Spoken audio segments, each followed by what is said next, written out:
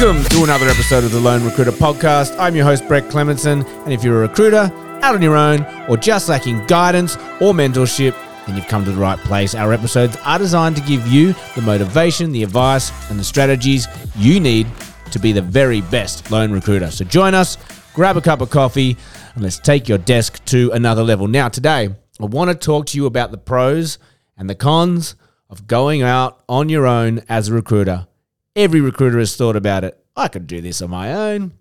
Why am I paying this schmuck all my comms? Like, we've all done it. I've done it. I've gone out on my own. So I think I'll talk about what's good and bad about it. I think it is super easy to picture your life as a recruiter on your own because people go, this is what I do in my current job. I'm working for this big company. I'm doing all the business development. These are my clients. I'm making these placements. I'm billing 500, 600 grand. Why do I need anyone else? I could do this for myself, right? But I think it's super easy to kind of picture it that way. I think where people fall short is knowing what the reality is and what actually goes on, because I didn't know. I took the plunge and I very quickly, it was a baptism by fire, right? So, but look, in terms of the pros, like we know that the things that go through your mind when you're considering going out on your own are, well, I'm going to get to keep the whole commission. Absolutely. You're in charge. Yeah, you are. I'll get more freedom. I can start when I want, finish when I want. It's on my clock. I'm working for myself. Absolutely. Get to set your own agenda, your working hours, etc. And then obviously then there's the potential to scale it, right? So all this stuff sounds great. And in a perfect world, yes, that is amazing, right?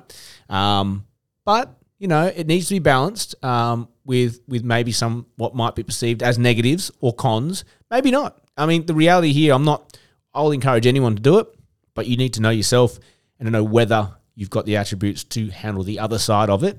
So for me, I wanted to, maybe eight things here that just need to be considered. Let's not even call them, I think negatives or cons is too negative. Let's just call them considerations.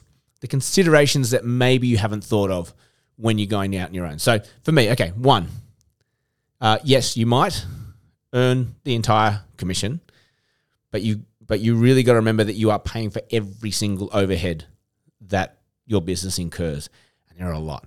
I didn't even list them here, but there are a lot that you don't even realize. When you've got you got insurances, you've got power bills, internet bills, phone bills. You got to buy yourself a laptop that actually works, that can function. When your AirPods die, you got to buy more. Like little things, but they do add up. Are you going to have a workspace? Are you going to work from home? You're going to have a little office? Are you going to get a little serviced office? What are you going to do? These are costs that they start adding up, not to mention the utilities for actually recruiting. So LinkedIn Recruiter, most people need that. It's not cheap on your own. What's your CRM, Bullhorn, Job Ad, whatever. Can't work out of a spreadsheet. I'm sorry. You think you can, you can't.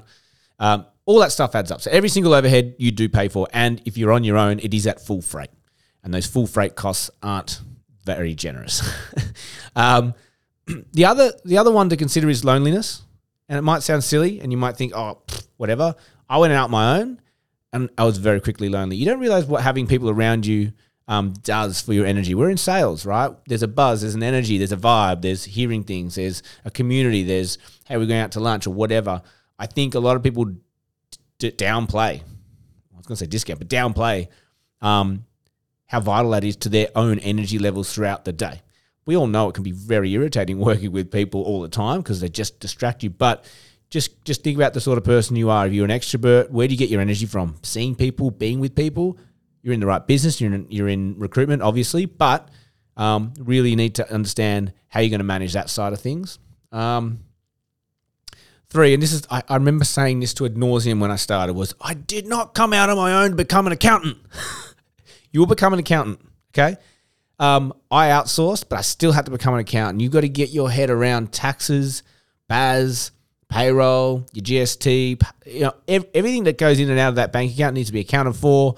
You got to have either Xero or some sort of accounting software. Like, there's a lot of time that gets eaten up in accounts. And if you don't do it right, it bites in the butt, right? So you want to be on top of that and doing it.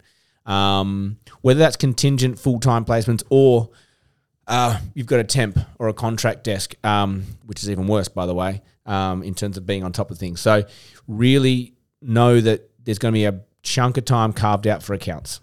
Okay, whether you like it or not, you are going to become an accountant and somewhat of a lawyer when you're putting your term stocks together. The fourth thing is marketing. Who's doing your marketing, and what does that look like? We all go, I have a website, I'm on LinkedIn, cool, we'll get rocking rolling. But we all know the world's changing. Like you've got to be marketing, you've got to be pushing your content out, you've got to be doing your posts, your socials, things like that. Think about what your company's currently doing. It might be doing it well, might be doing it terribly, but they're doing something. Okay, so you're going to make that decision of, are you going to be doing something? Are you going to be doing it well, or are you going to be nothing? What is your stance on marketing and socials beyond just putting ads up for jobs or doing LinkedIn or whatever? Again, if this is a reflex thing for you currently, that's not an issue for you. It's just a consideration. The fifth one that maybe you haven't thought about is, who are you going to confide in? What happens when that deal falls over and your world crumbles?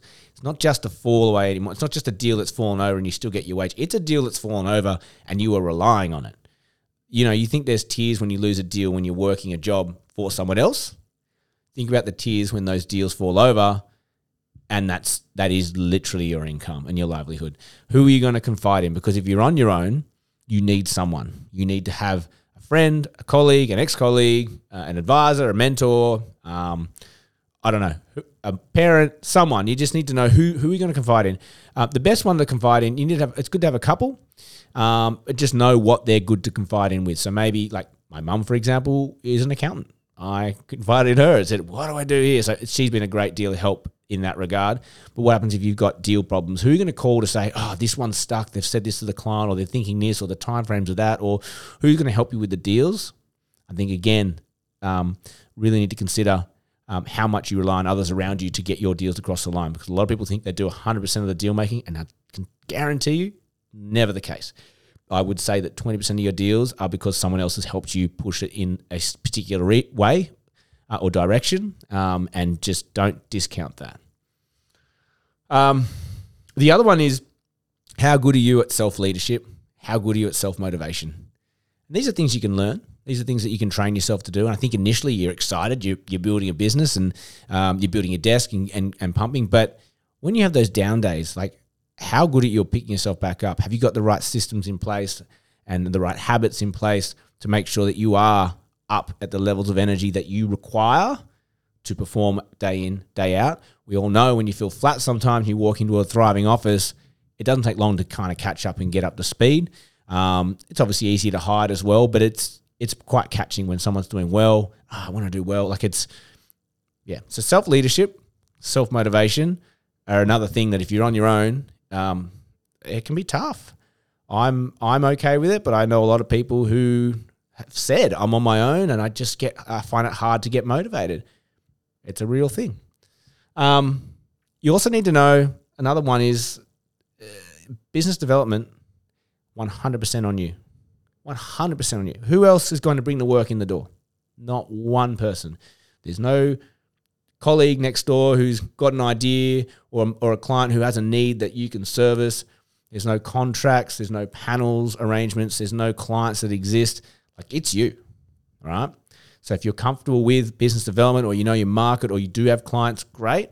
But just know that, like, business development, it's on you. And when you don't have a brand behind you, it's daunting. It is daunting because you are literally selling yourself, and it's so easy, and everyone is so quick to self-doubt.